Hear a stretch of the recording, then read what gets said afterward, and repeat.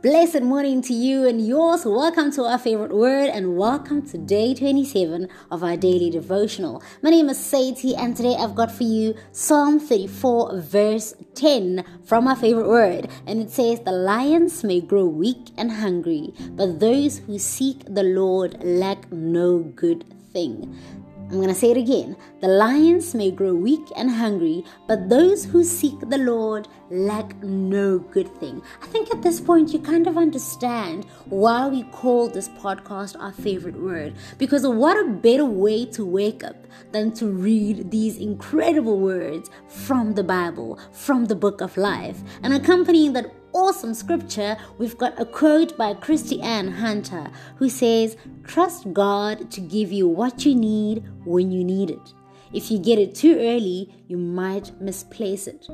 Remember, ladies and gentlemen, that He knows best.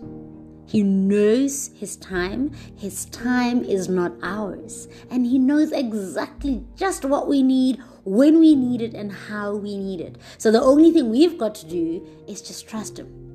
Trust and believe that He will deliver when the time is right. I hope that today you share love and kindness and just joy with each and every human being that you come across today. Stay blessed, stay loved, stay safe. From us here at our favorite word, bye!